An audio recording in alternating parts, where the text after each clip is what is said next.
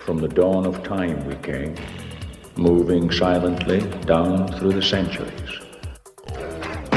We came, we saw, we kicked its ass! So stop what you're doing and listen! He turns to me and he says, "Why so serious?" Dude, I think I just filled the cup. Give me a hell yeah! This one comes in from Stephen Laroche Imond.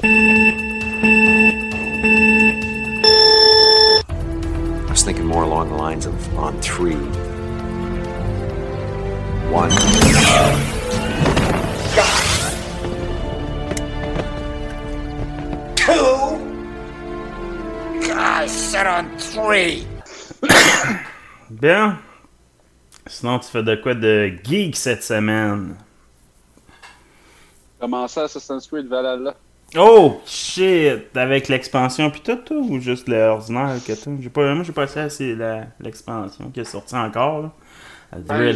J'ai pas encore acheté l'expansion, là. Okay. Parce que là, je commence à peine le jeu, là. Je suis pas encore parti pour l'Angleterre, là.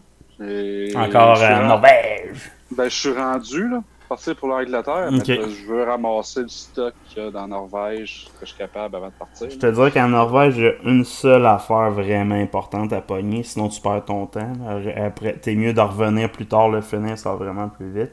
Et en fond, il y a une arme, une masse là, que tu veux pogner, puis si tu pognes ça au début du jeu, ça facilite vraiment beaucoup les combats. Là. Ouais, je l'ai, la masse genre flail un peu, là, qui est genre deux fois plus puissante que toi, ça.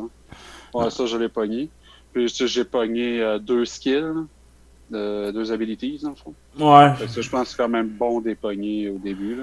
Ouais. Mais j'ai pas fini de faire le tour, mais je me suis genre cogné le nez 2 fois sur un hostie de guerrier, héritier d'un roi qui veut que j'y donne le chemin pour Valhalla. Je suis comme, non, c'est sûr que je peux revenir ici plus tard parce que je suis pas assez fort pour la battre. Ouais, c'est ça. C'est pour ça, moi, je l'ai fait tout d'un coup à la fin, ça quoi dans ce place-là. Tu peux faire les villes principales, faire les skills et les armes principales, là, mais tu attarde-toi pas là pour rien. Là.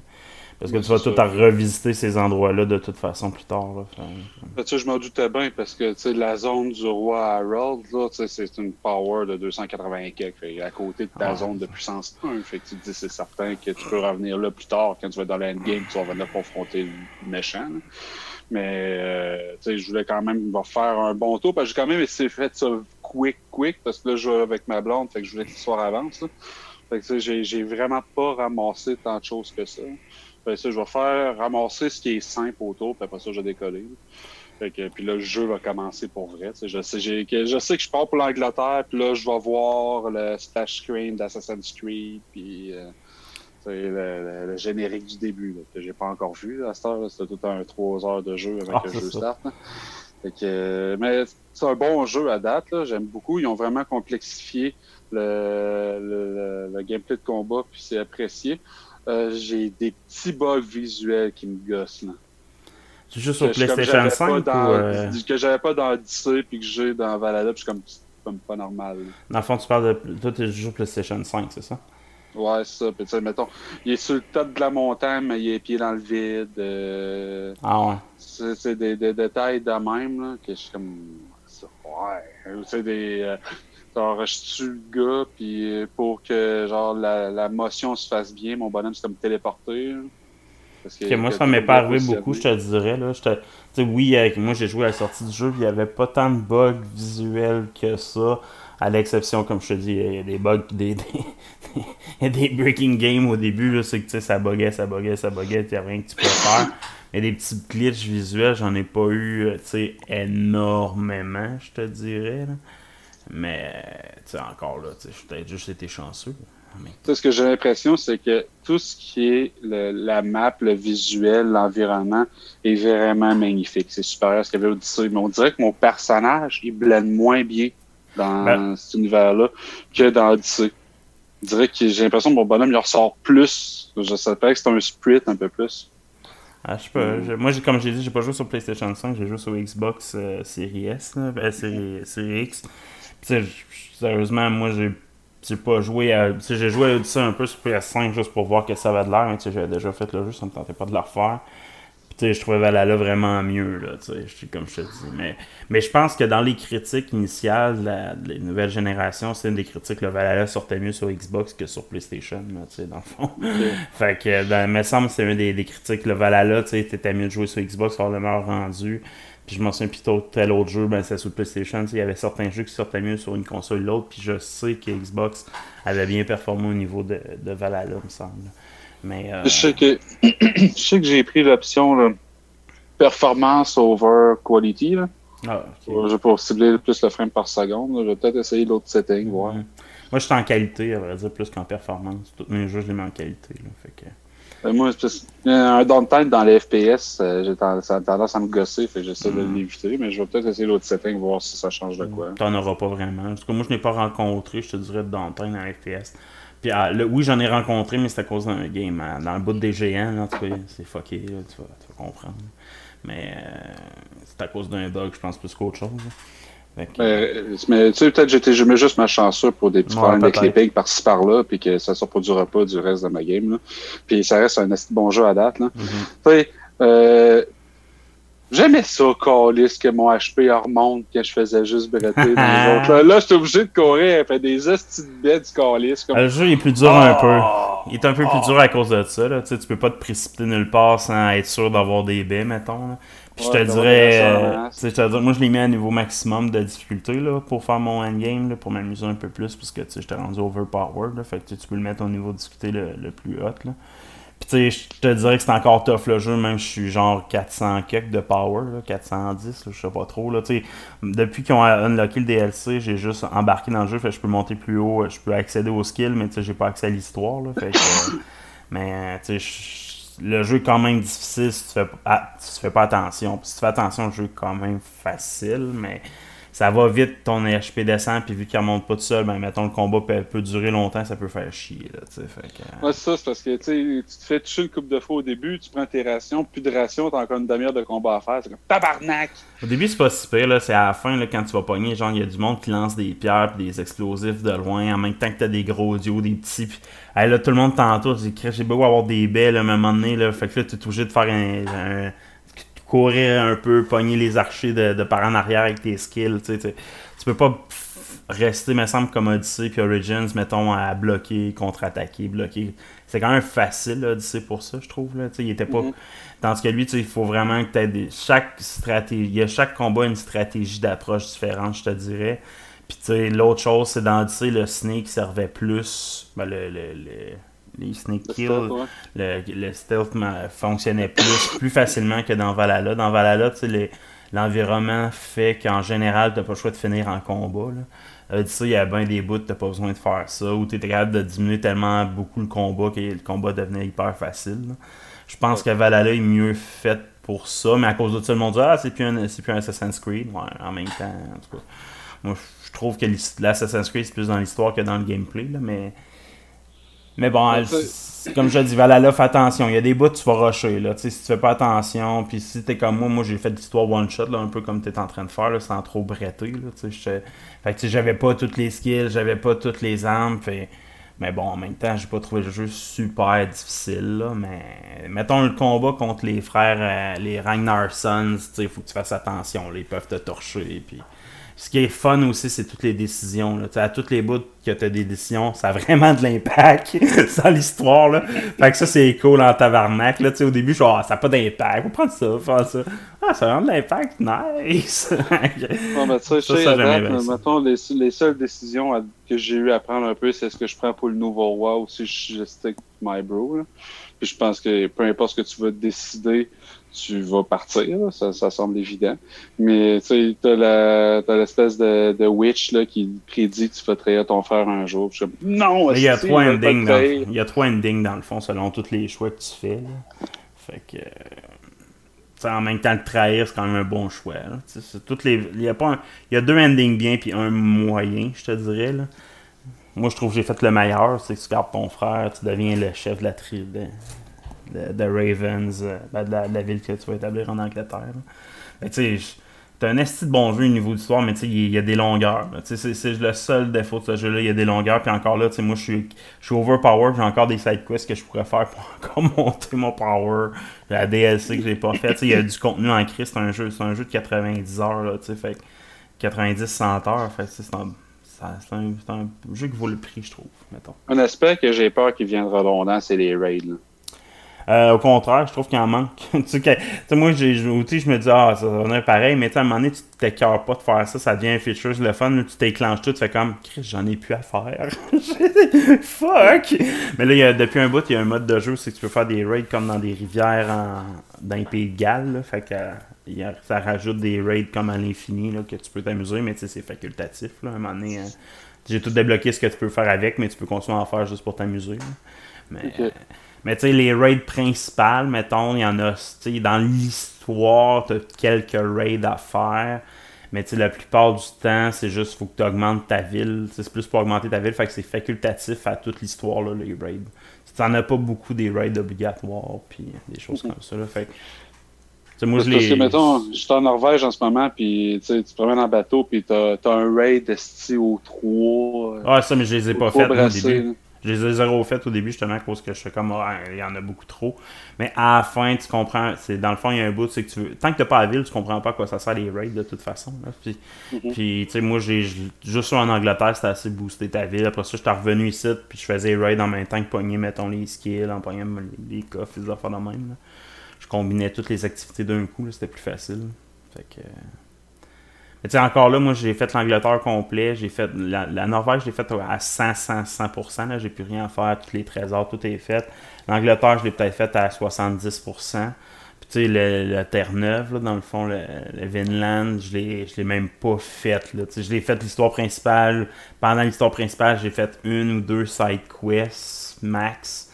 Mais tu sais, le Vinland, t'as pas ton gear normal. Tu as des gears spéciales pour cette partie-là. Puis ça a l'air cool de le faire, mais je l'ai pas fait. Là. J'ai rien ajouté. Puis tout le Valhalla, dans le fond, tout le bout de Valhalla, puis Nearland, j'ai fait peut-être 50%. Là. Mais tu sais, j'ai plus d'histoire. Là. C'est juste des side quests, puis des booster mon power, des affaires la même. Là. Fait mais tu sais, j'ai quand même 90 heures de jeu. À un moment donné, tu vas t'écœurer probablement comme moi. Là. J'attends un bout. Là. J'attends qu'il y ait 2-3 DLC pour me remettre dedans. Tu sais, genre avoir plus de contenu à faire. Là. Mais pour l'instant, j'ai pris un break. Là.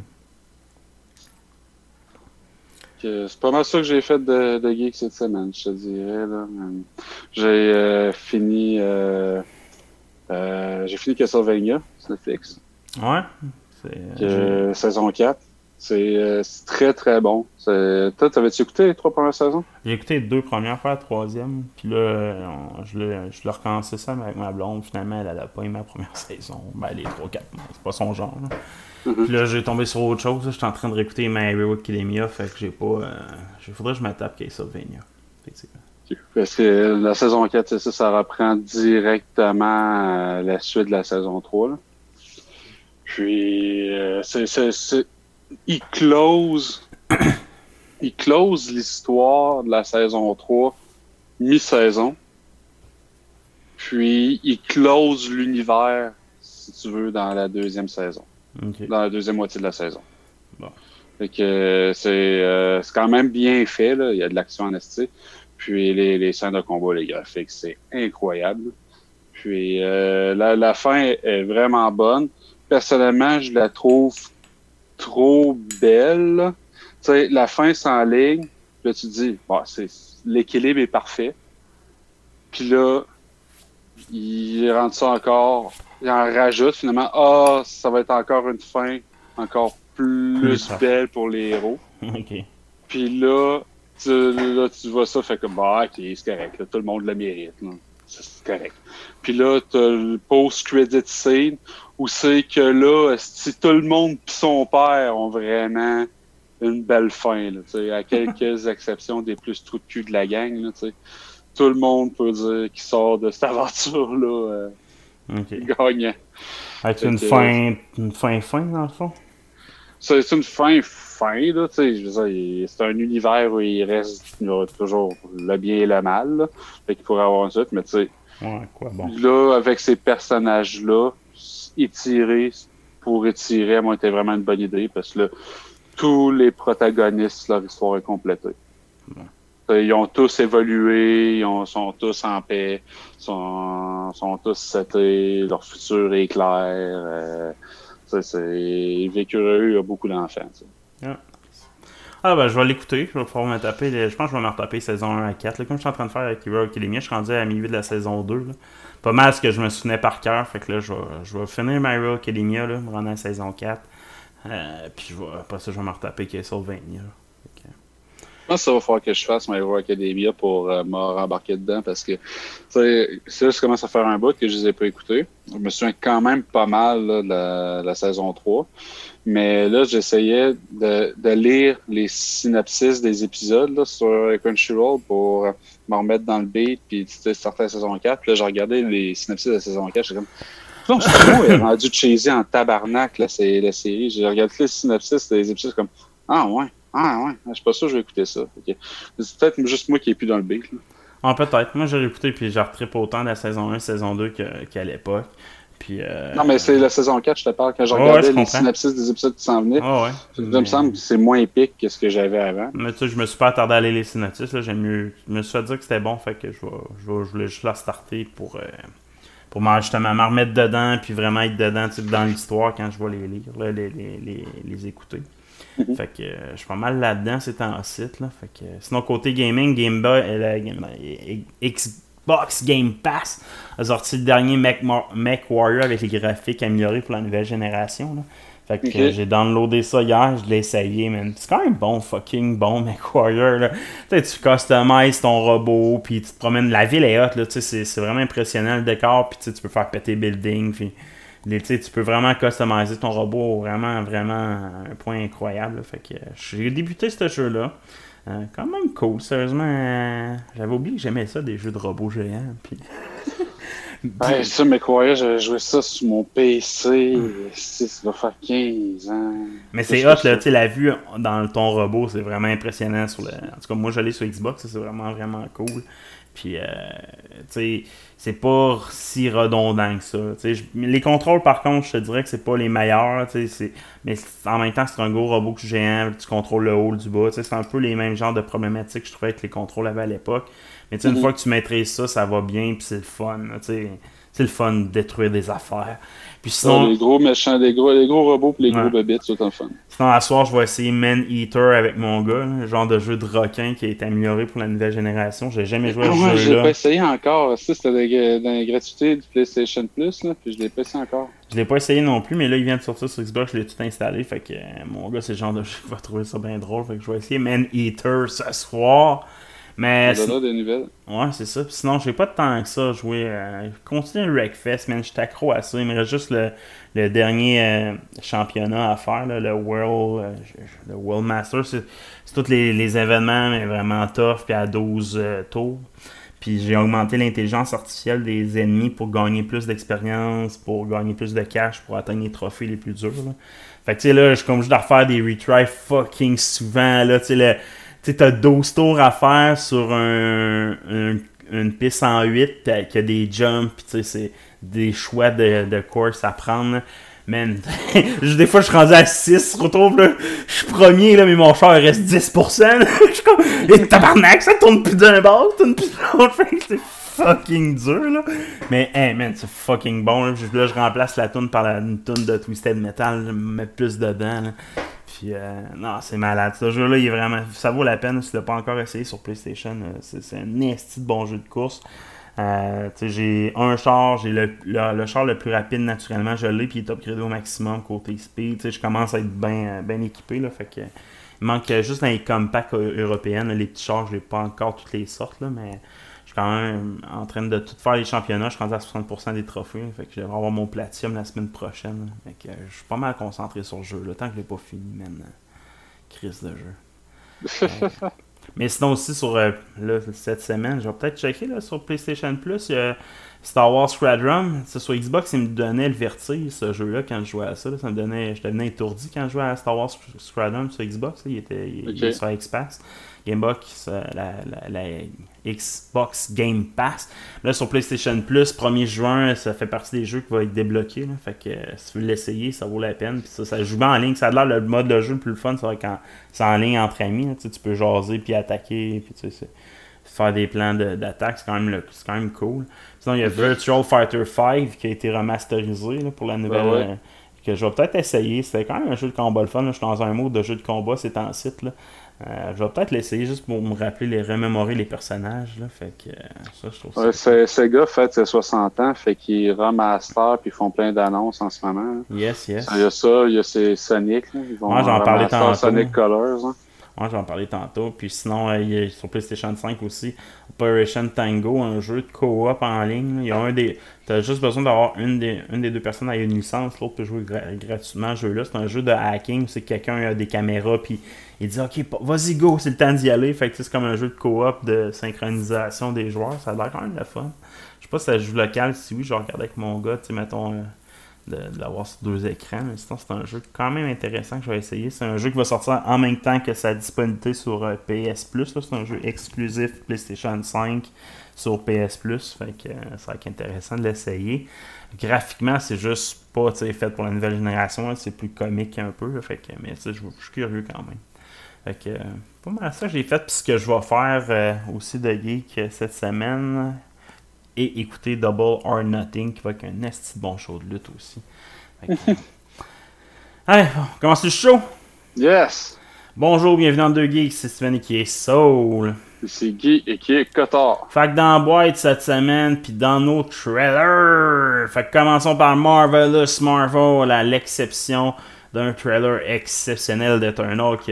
T'as-tu vu le trailer d'Eternal, à quel point il y avait des easter eggs puis des affaires malades là-dedans? Oh oui, puis c'est d'une beauté.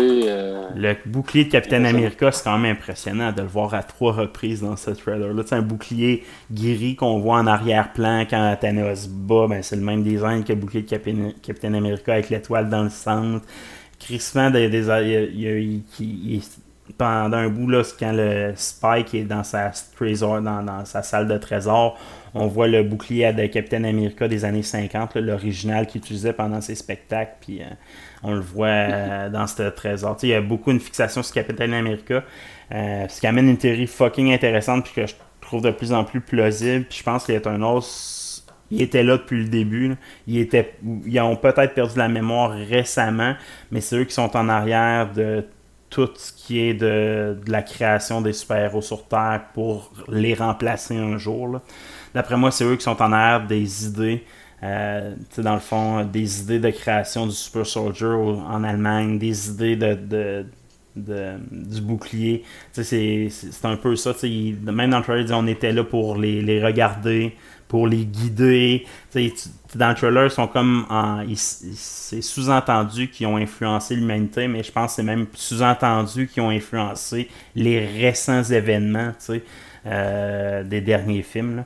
Fait que je pense que ça va être ça un peu le thème, c'est qu'on va comprendre qu'ils nous ont influencé, oui, dans le passé, des grandes civilisations à créer des choses impressionnantes, mais ils ont aussi influencé les années 50, la création du Super Soldier dans l'objectif de eux d'arrêter d'être eux qui protègent la planète, puis c'est pour ça qu'ils ont décidé d'oublier leur mémoire.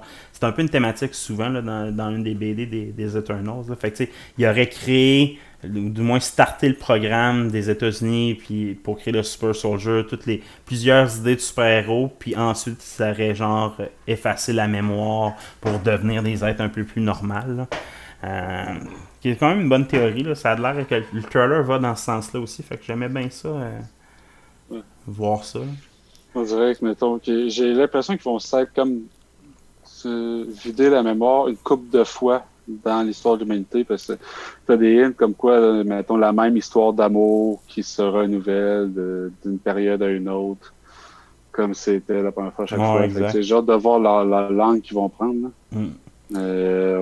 C'est certain qu'il va y avoir un clin d'œil comme quoi ils ont toujours été derrière la trame narrative principale des phases 1 à 3. Ouais, c'est ça, exact. Fait que Et aussi les parallèles avec les images de Thanos, là, quand il est dans Thanos qui se promène, qui laisse traîner sa main dans ses plantes, là, dans son jardin.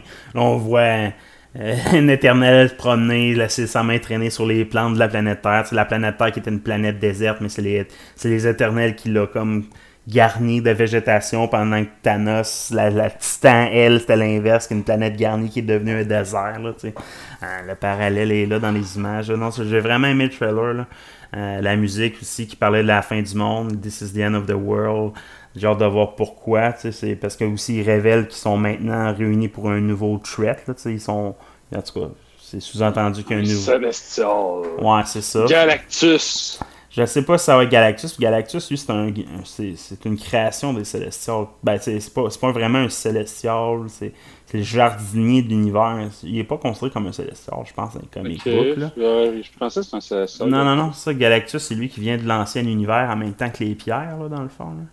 Fait que c'est un humain standard qui est venu, qui a traversé l'ancien univers avec les pierres de l'infinité, puis il est devenu un peu bizarre, puis il est devenu Galactus, le jardinier de l'espace, sous la maîtrise des Célestials. Dans le fond, c'est les Célestials qui l'ont pris, qui ont donné ses pouvoirs quand il a traversé cet univers-là. Fait que lui, il est là pour jardiner les planètes que les Célestials ont expérimentées, mettons. Là. Fait que... j'ai hâte de voir ce que ça va être comme histoire. Mais assurément, il va y avoir des Célestials. Hein. On s'entend que c'est la trame narrative des Eternals en général.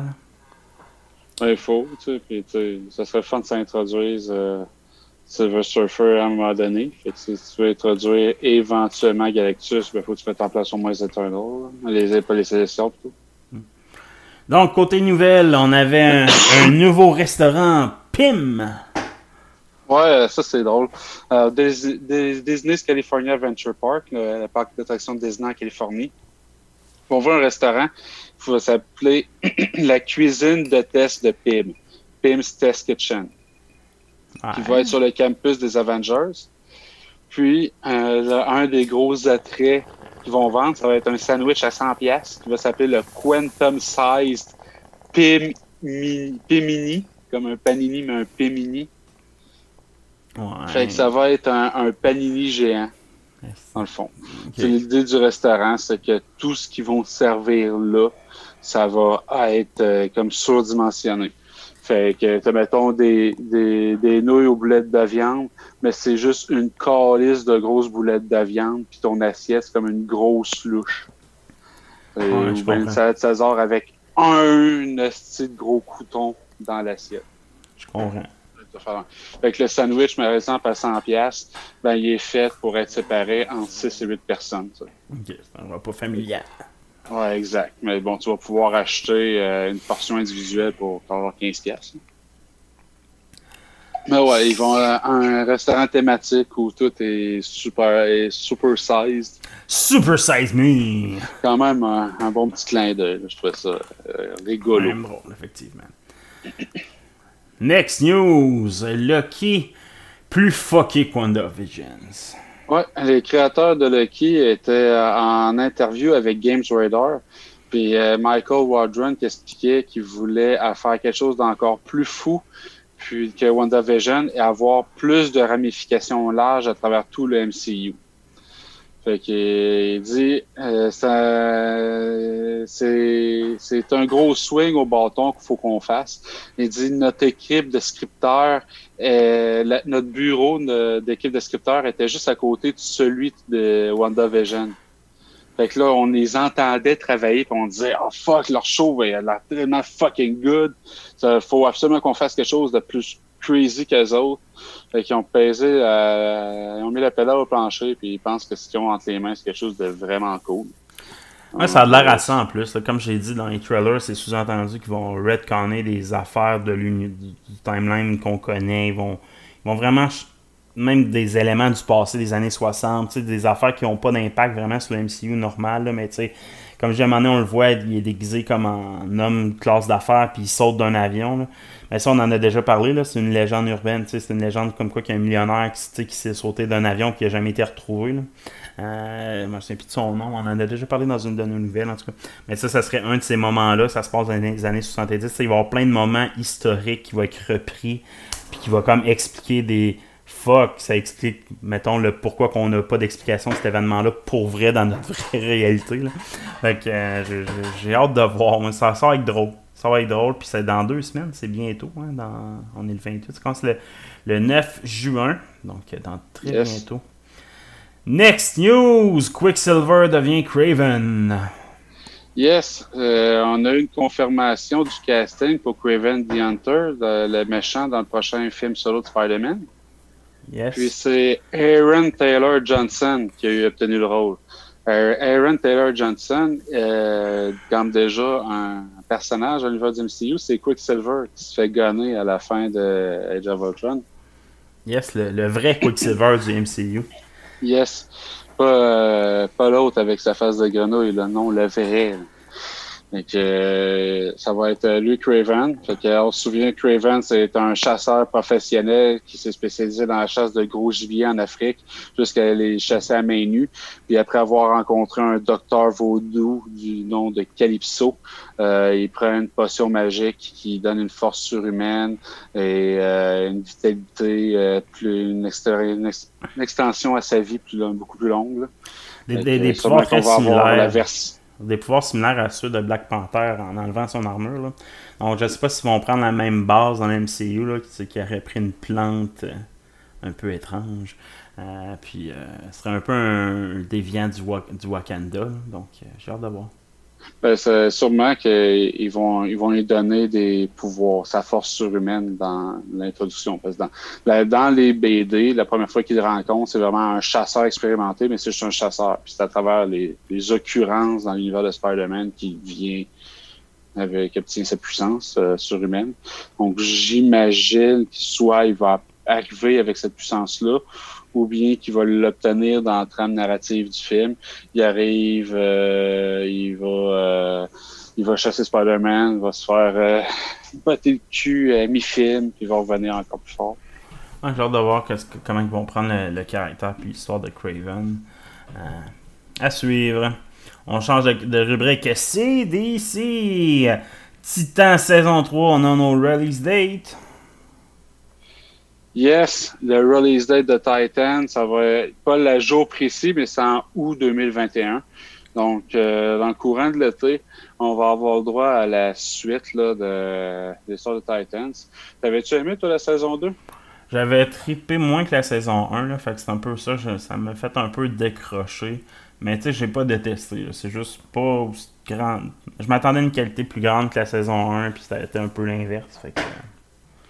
Dans la prochaine saison, on a un casting pour Barbara Gordon, pour le prochain Robin, Tim Drake, pour le Red Hood, puis on va avoir aussi Scarecrow. Donc, on va quand même avoir du bon, une bonne alimentation en termes de nouveaux personnages. Hein. Et je suis quand même intrigué de voir ce qu'ils vont faire avec ça. Yes. Ça sera à suivre. On va voir si les critiques suivent. Encore Snyder, une nouvelle adaptation en tête pour Dark Knight Return. Ouais, Snyder, t'as jamais si bien parlé parce qu'il a fait les nouvelles plusieurs fois cette semaine, là, avec son film là, de samouraï dans l'univers de Star Wars, qui se fera pas, puis une couple d'affaires de même. Puis là, on sait à quel point ça a mal fini avec Warner Bros. Pour sa Snyder Cut de Justice League. Puis il faut croire que lui, dans sa tête, il peut encore travailler avec eux autres. Parce que un de ses projets qui tient vraiment à cœur, il en a parlé dans un podcast qui s'appelle Happy, Sad and Confused, c'est de refaire une adaptation de Dark Knight Returns, mais dans un style qui ressemble plus à Watchmen.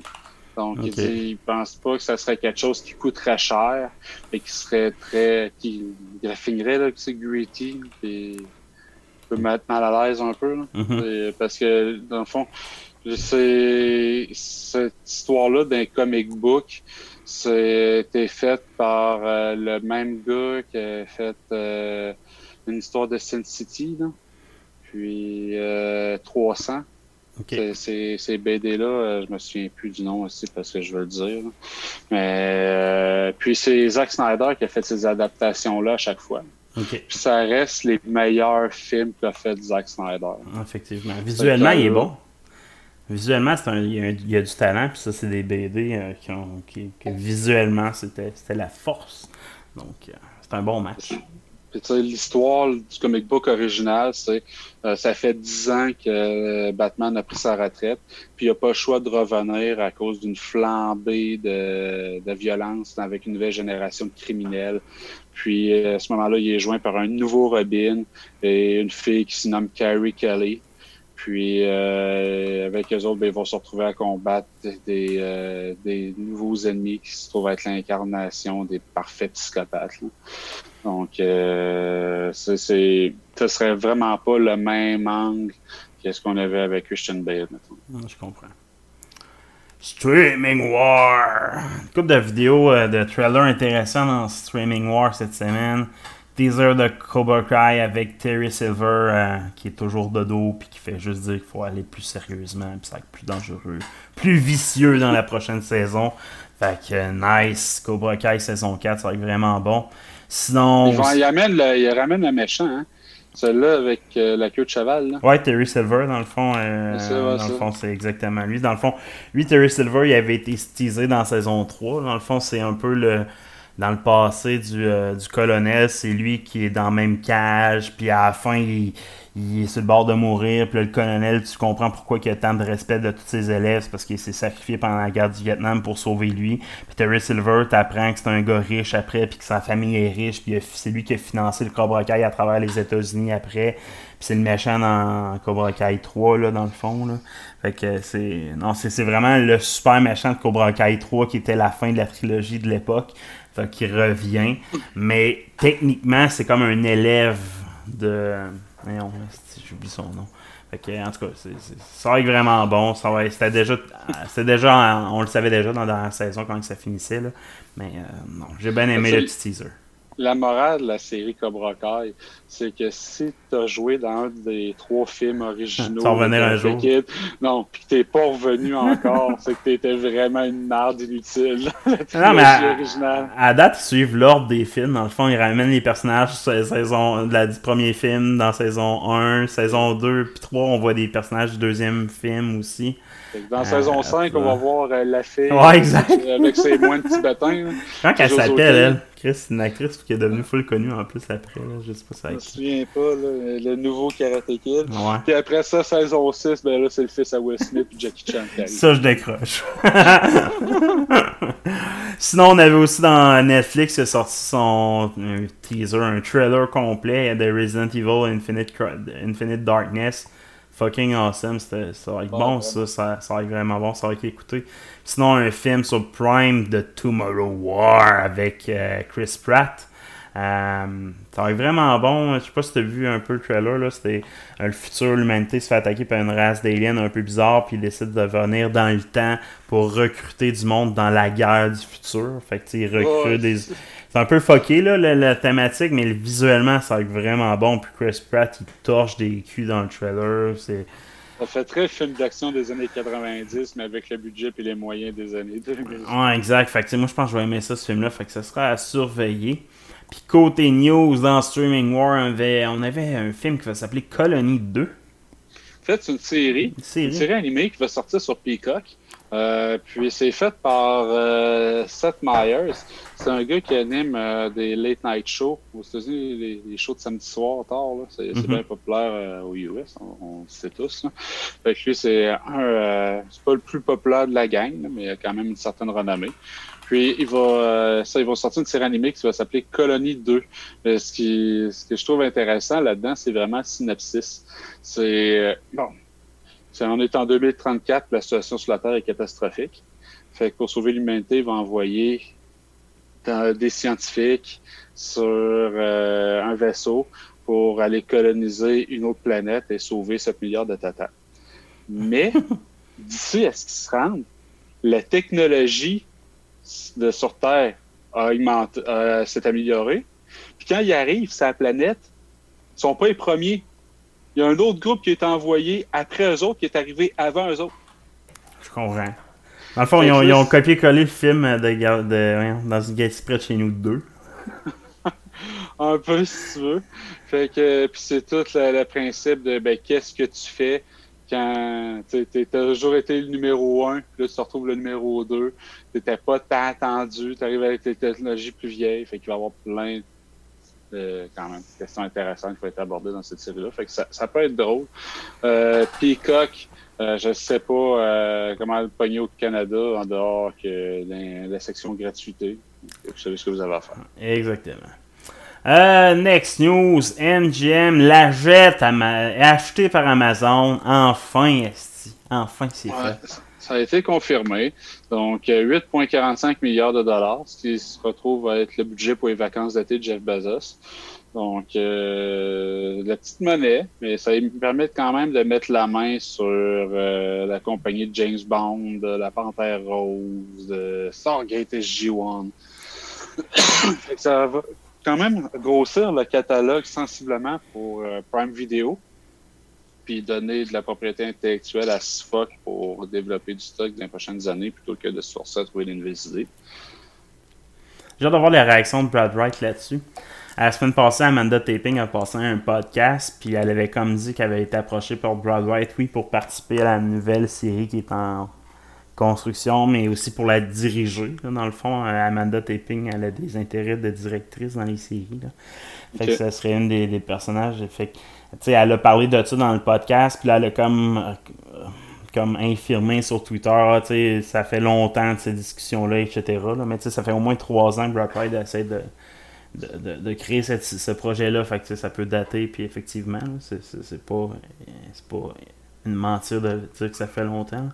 Mais avec cet achat-là, j'ai hâte de voir ce que ça va faire. Parce que pour moi, là, oui, il y a James Bond dans MGM. Il y a bien des licences intéressantes, là, mais Stargate, pour moi, c'est la licence qui m'intéresse le plus dans MGM. Là, personnellement, s'ils sont capables de ressusciter cette franchise-là, peu importe la façon qu'ils vont le ressusciter, je m'en fous. C'est un reboot, je m'en fous. C'est une suite canon. J'ai hâte de voir. Fait que j'ai hâte de voir si Brad Wright il est tellement vocal, c'est en site qu'il va en parler bientôt. Fait que, à suivre, particulièrement pour les fans de Stargate et James Bond. Je pense que James Bond, ça va leur faire du bien aussi, une acquisition comme ça. T'sais.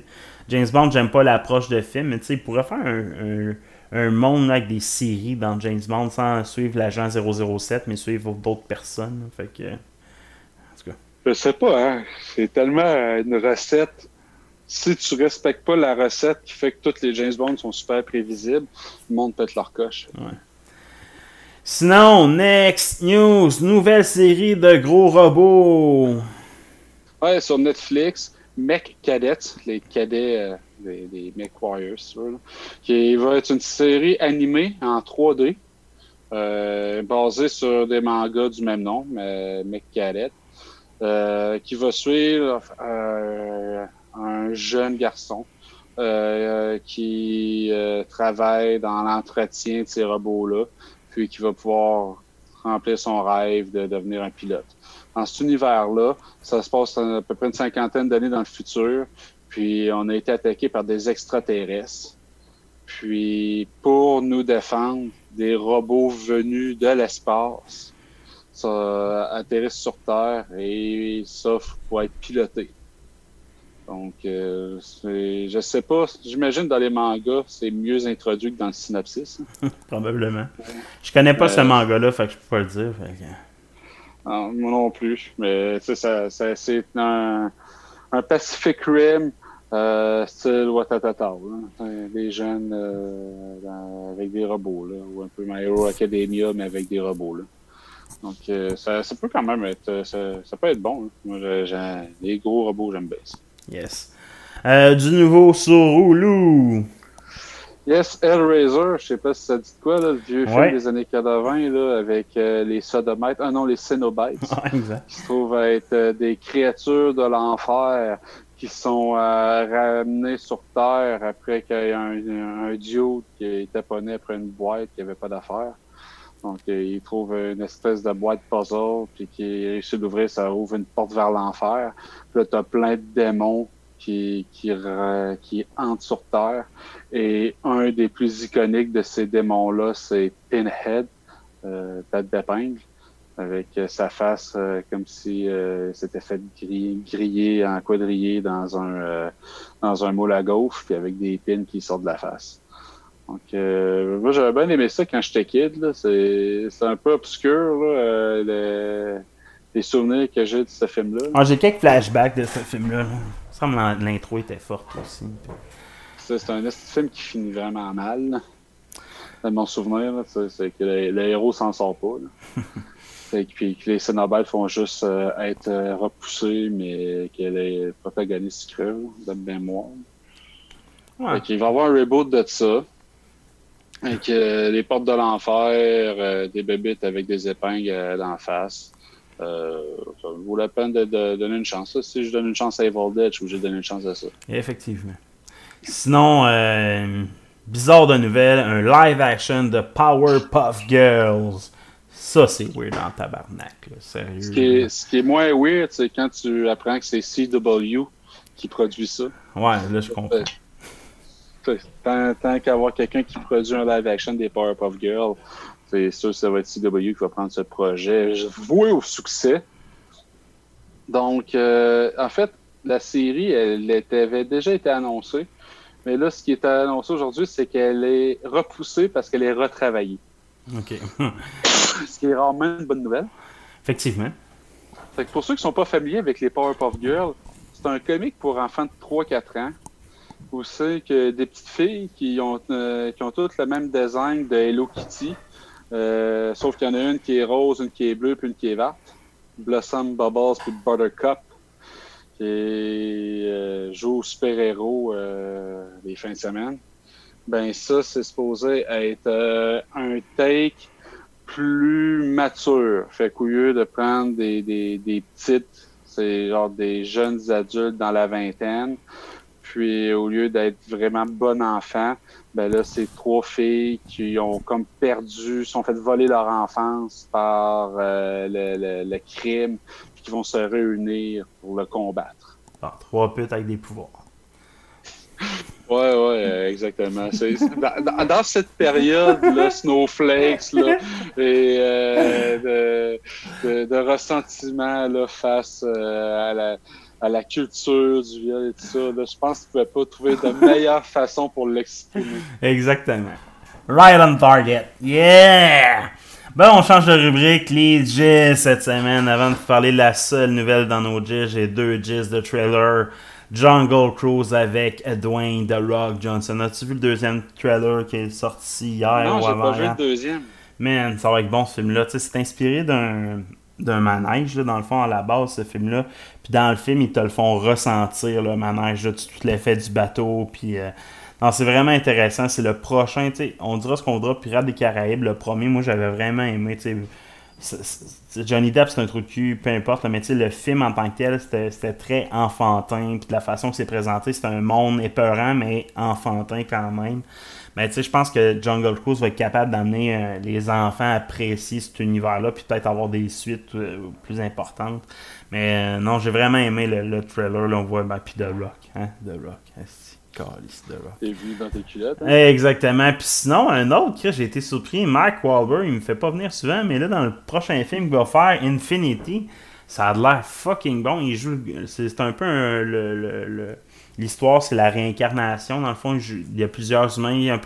C'est un peu l'histoire des Highlanders, dans le fond. C'est qu'eux, à la place de. Ils sont immortels sans se faire couper la tête. Mais en tant que tel, il y a certains humains qui sont des infinités, qu'eux, ils se réincarnent sans arrêt, dans le fond, puis qui peuvent se souvenir de leur passé. Puis s'ils sont capables d'atteindre puis de se souvenir de leur passé, ils sont aussi capables d'être très forts, très influents dans l'humanité. Là.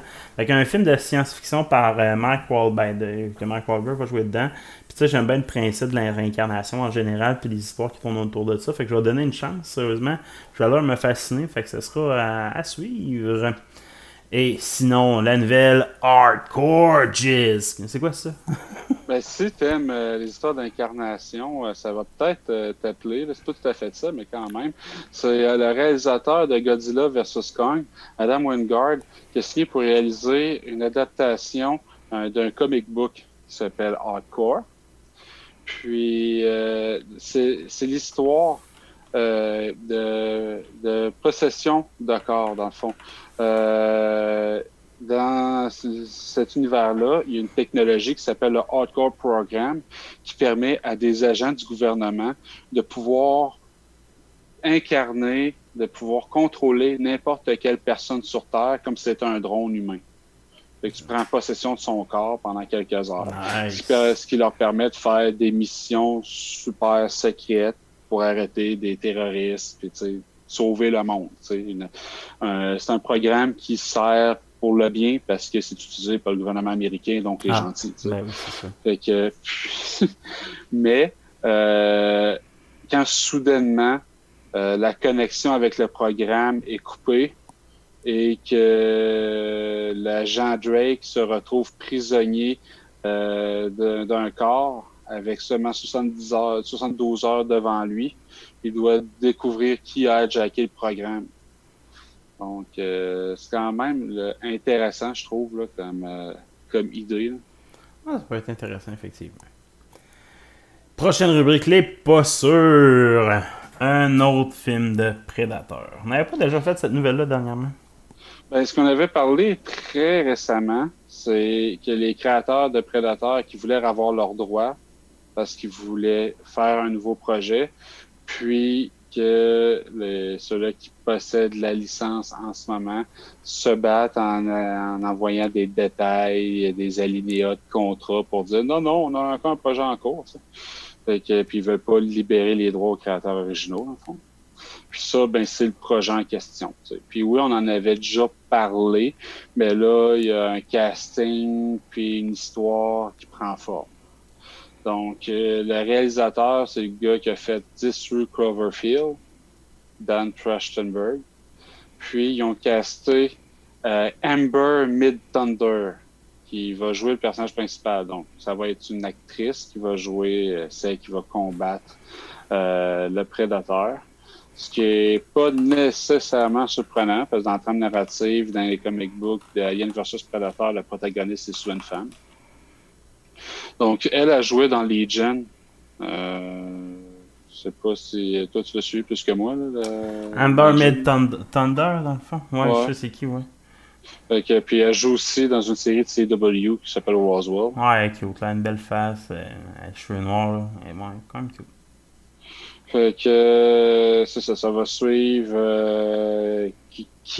le nom du personnage principal, une femme d'origine Comanche. Je sais pas c'est quelle culture, mais ça va aller contre les normes et les traditions pour devenir une guerrière. Dans le fond. Ok. Parce qu'elle, elle vient elle a un petit look mexicain, dans le fond. Yeah.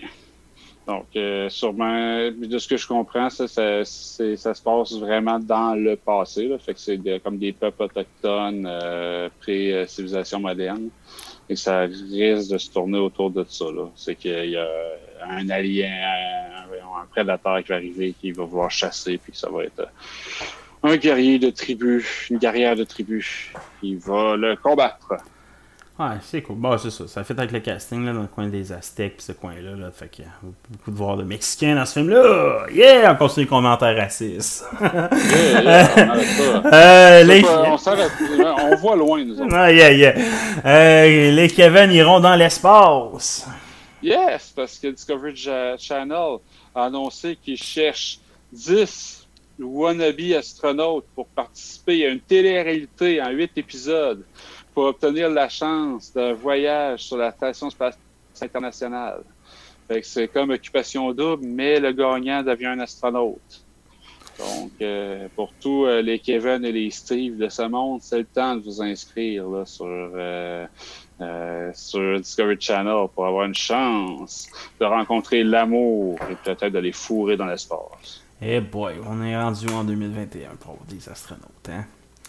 Vive Challenger dans 86, que c'était exactement la même affaire, mais avec le peuple normal, les enseignants. Tu me dis les 10 plus grands influenceurs de la planète.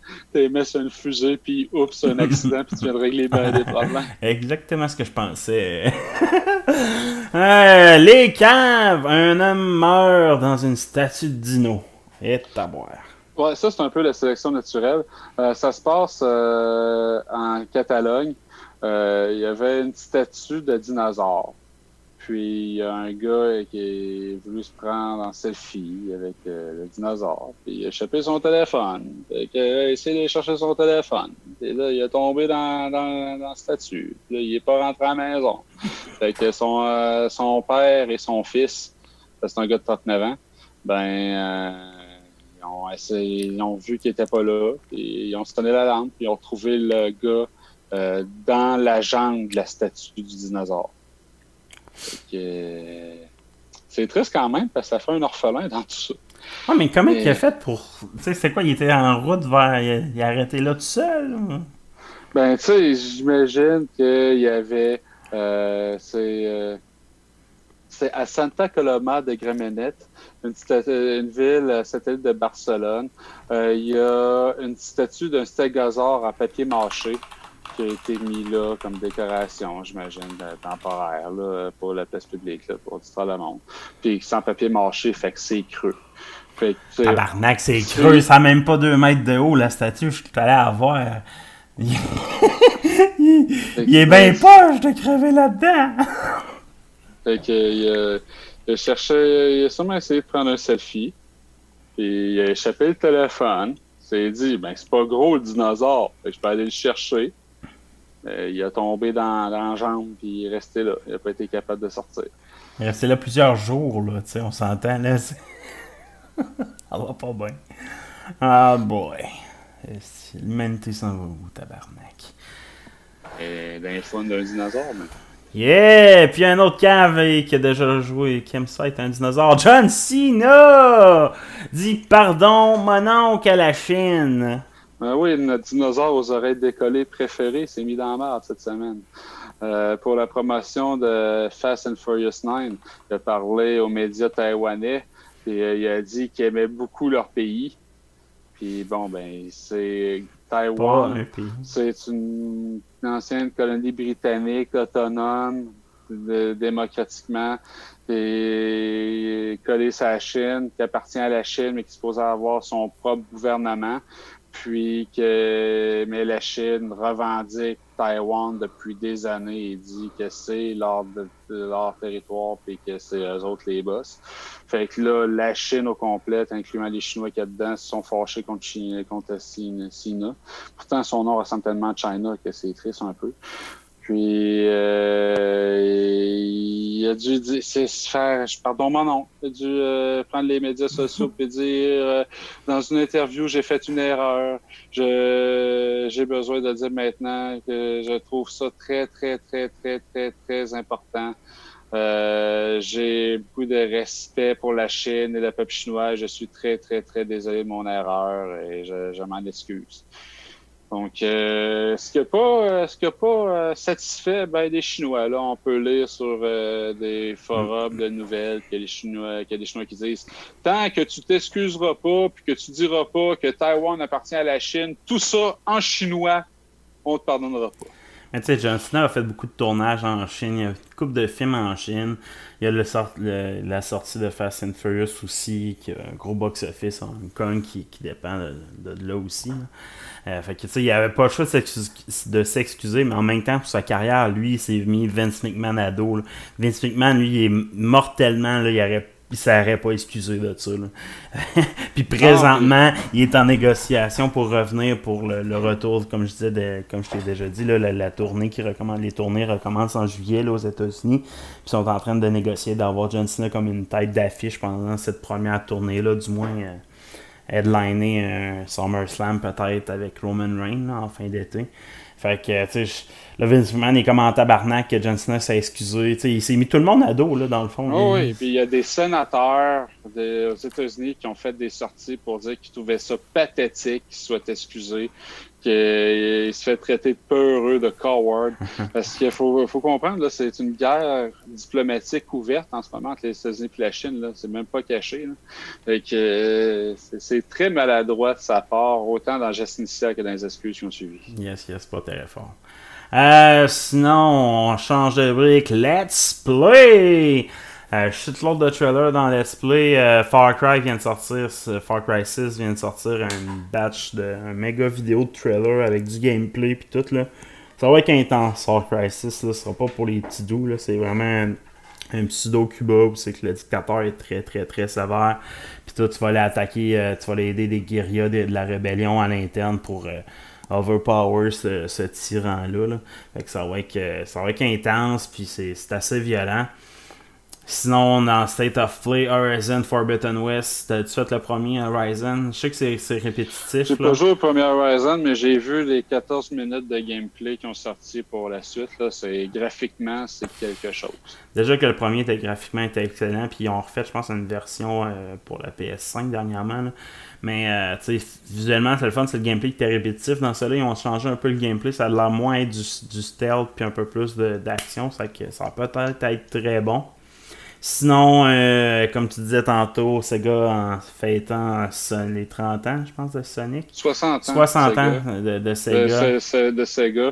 Pour Sonic, ça doit faire 25-30 ans, je m'en souviens plus trop de quoi. En tout cas, ils vont sortir un nouveau jeu de Sonic Team. Donc, un nouveau jeu de sport Sonic va sortir pour les nouvelles générations. Puis aussi un remaster de Sonic Color, Sonic Color Ultimate, qui paraît fucking bien. Sérieusement, je sais pas si t'as vu le trailer, mais ça sort vraiment bien. Fait que, mais déjà que Sonic Color, c'est considéré comme un des meilleurs jeux de Sonic qu'il y a eu. Là, fait que le remaster va être vraiment bon.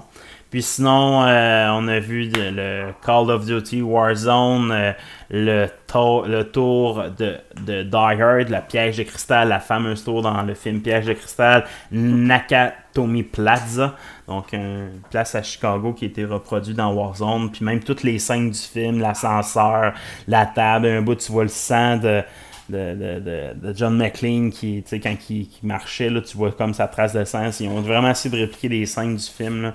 Fait que je vais peut-être me remettre à Warzone juste pour essayer cette pack-là. Viens à Los Angeles! Les gars, on fera la fête! Ça a vraiment de l'air bon, sérieusement. Parce que ça, c'est dans le mode de jeu, c'est que c'est plus intense, là, les games. Là, c'est moins éparpillé. Dans une tour de même, man. J'ai toujours rêvé. Moi, j'adore revisiter des scènes de films à travers les jeux vidéo, peu importe si le jeu est bon ou pas. C'est le fun de s'immerger là-dedans. Puis là, la tour de McClane, man, de Piège de cristal, là, ça a bercé mon enfance dans les films d'action. Moi, ça reste, pour moi, le Die Hard 1, 2, 3, ça reste la meilleure trilogie d'action qui existe. Il y a des meilleurs films d'action singuliers, là. Parce que Rambo 1, 2, 3, on s'entend, le Rambo 1 c'est bon, mais après ça, c'est pas terrible. Après ça, il y a plein de films que le 1 des films est bon, mais après ça dérape. Mais tu sais, je trouve que Die Hard 1, 2, 3 ont chacun leur raison d'être, puis il y a une continuité à travers ces films-là. C'est bien fait, bien tisselé. Je parlerai pas de la suite après, ça dérape un peu, là, mais 1, 2, 3, ça reste la meilleure trilogie d'action, surtout de ma jeunesse, là, je te dirais. Là. Fait que, et comme toute bonne trilogie, le deuxième est plus faible de la gamme. Ouais, effectivement, mais dans le troisième, t'as Samuel L. Jackson qui torche des culs. Là. Sérieusement, moi, le 3, c'est un chef-d'œuvre. C'est un classique, oui, c'est un classique. Puis le 2, on dirait ce qu'on dirait, oui, il est fait, mais il est quand même fucking bon. Là. Sérieusement, l'aéroport. La poursuite en motoneige. Ah ouais, puis tu sais, le fait d'être en hiver, tu sais, c'était plus intense que dans le premier, puisque le premier, oui, c'était en hiver, mais tu sais, c'était à New York, là. Mais c'est tout le temps en période de Noël, mais c'est le seul où ouais, c'est de la neige. Fait que tu sais, puis je le trouvais bon. Moi, le 2, j'ai super trouvé bon, sérieusement. Oui, il est plus faible que le 1 puis le 2, 3, mais il est excellent quand même. Fait que Die Hard, trilogie recommandée pour les plus jeunes. Sinon, dans les news, on a aussi un shitload de news. Le film Portal est pas mort. Non, ça fait 8 ans qu'on en parle. Il y a J.J. Abraham qui s'occupe de ça. Puis là, en entrevue avec IGN, il a révélé que le script il est terminé. Ils ont un script en main. Puis que le projet n'est pas mort, ils vont de l'avant. Donc, on va se retrouver avec un film sur Portal éventuellement. Ah, je faudrait que je me retape les jeux, le 1, puis il y a le 2, hein, je pense. 2 Ouais, j'ai juste joué un, j'ai jamais joué au 2. J'ai joué au 1, pas fini, puis le 2, il faudrait que je le fasse, hein, un moment donné. Le 1, je l'ai fini. Le 2, faudrait que je le sais. C'est des bons jeux. Le principe est intéressant, tu sais, des portails, mais la trame narrative dans 1 est très peu présente. Là. Non, c'est ça. Il y a un gros robot qui contrôle le setup, puis il dit continue d'avancer, tu vas avoir du gâteau, puis partout c'est écrit lequel qu'ils ont l'air. Tu te rends compte à la fin que le robot, il te laissera pas sortir. C'est pas. C'est Hypercube style. Ouais, c'est ça, c'est très méta. Donc, je sais pas où c'est qu'ils vont s'enligner avec ça. On va le voir un jour. PlayStation est en développement d'intelligence artificielle pour jouer avec nous autres. Ouais, exact. Puis, tu sais, pour jouer avec toi ou contre toi, dans le fond. C'est quand je dis joue un jeu puis je joue contre l'ordi, on dit ça depuis qu'on a notre très jeune enfance, ben c'est comme un niveau au-dessus de ça. Fait que c'est de l'intelligence artificielle qui va apprendre à jouer en te regardant puis en se basant sur tes techniques de jeu pour éventuellement, quand tu vas jouer, tu peux avoir un partenaire qui va vraiment simuler que c'est un être humain qui joue. Fait que c'est dans un jeu collaboratif. À NHL, je vais avoir un player de plus qui va jouer avec moi tout le temps. C'est malade. Exact. Et puis, tu sais, dans des jeux comme tu sais que tu as vraiment besoin d'une autre personne pour pouvoir avancer. Il y a un jeu récemment là, fait pour des couples là, qui était sorti, je veux juste dire le nom, je me souviens plus. C'est qu'il y a un couple en instance de divorce qui se retrouve campé dans deux poupées puis qu'il faut qui retrouve un moyen de sortir de là. En tout cas. Fait que ça, c'est un jeu qui est très co-op, là. Tu peux pas jouer tout seul. Fait que c'est pour ces types de jeux-là. Fait que c'est un aspect différent de la vieille intelligence artificielle de base, parce que c'est vraiment pour désigner pour simuler que c'est un autre être humain. Fait que s'il y a des principes de communication, fortement tu vas pouvoir échanger avec cette intelligence artificielle-là aussi. C'est vraiment comme un bot, là. Donc, c'est intéressant. Le brevet a été déposé puis ils travaillent là-dessus. Là. Hâte de voir. Sony veut aussi capitaliser sur PlayStation Now. Ouais, en ce moment, ils ont 160 millions d'abonnés Sony PlayStation, puis ils veulent utiliser des investissements dans PlayStation Now pour faire grimper ça à 1 milliard de users. Donc, ils voient que la compétition dans le Xbox Pass leur fait très mal. Tu sais, ils sont pas de calibre. Une des priorités pour les prochaines années, c'est d'upgrader le PlayStation Now pour accoter ce niveau-là de qualité. Ils ont déjà commencé, mais il n'y a pas si longtemps, c'était impossible de streamer tes jeux en HD. Maintenant, tu peux. Donc, ça fait partie des exemples vers où ils veulent s'en aller. Team Ninja ferait un spin-off. Spin-off de Final Fantasy, en fait. Team Ninja, c'est ceux-là qui sont derrière Nioh. Yes. C'est un jeu assez apprécié là, par son style très rapide de combat. Donc, Final Fantasy, le jeu s'appellerait Final Fantasy Origin. Ce serait prévu pour PlayStation 5 et PC. Dans ma tête, s'il sort PC, pourquoi il ne sortirait pas Xbox? Hein? Mm-hmm. Fait que ça se déroulerait quelque part dans le monde du premier Final Fantasy au NES. Ah, ce serait cool. C'est quand même des personnages qui n'ont pas été beaucoup explorés dans l'histoire récente des Final Fantasy.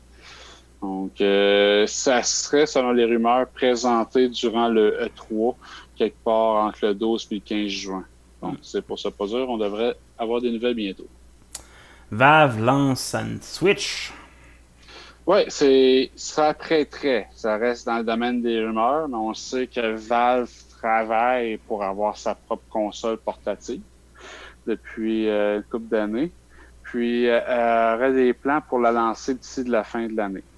Donc, à l'image de la Switch, une console portative, probablement branchable, avec les remotes sur le côté, mais qui ne serait pas détachable.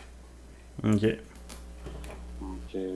pour pouvoir jouer à tes jeux de Steam, avec un espèce de mini PC portatif.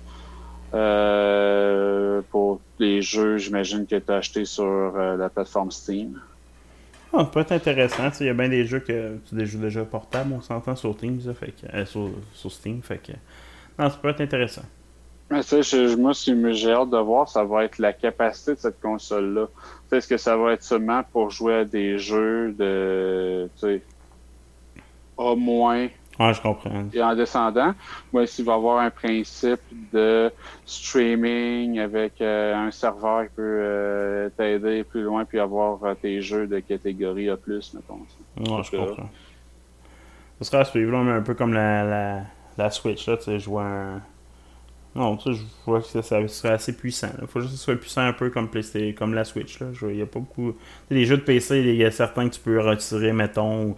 Comme la Xbox Game Pass, tu as des jeux disponibles pour ta console, des jeux disponibles pour ton PC, mais c'est le même compte que tu partages. Il y en a que tu peux avoir sur les deux consoles, ou c'est ton console, ton PC. Faire le job. Nintendo Switch dévoile sa Switch Pro! Ouais, ça serait commercialisé en septembre. Donc, quand même, sensiblement plus tôt que ce qu'on est habitué. D'habitude, c'est plus autour de décembre que les nouvelles consoles font leur apparition. Yes. Donc, elle serait présentée imminemment parce qu'elle rentrera en production dès le mois de juillet. Et selon les rumeurs, ils ont vraiment préparé leur chantier d'avance, les chaînes de montage, l'approvisionnement, pour pas se retrouver un peu en situation de pénurie comme Microsoft et Sony. Là. Ça aurait été vraiment le nerf de la guerre, eux autres, la préparation de la chaîne de montage. Donc, on n'a pas encore les détails des specs, là. On parle d'un écran OLED de 7 pouces, du Full HD, une puce DLSS NVIDIA, mais pas de détails beaucoup plus que ça. Là.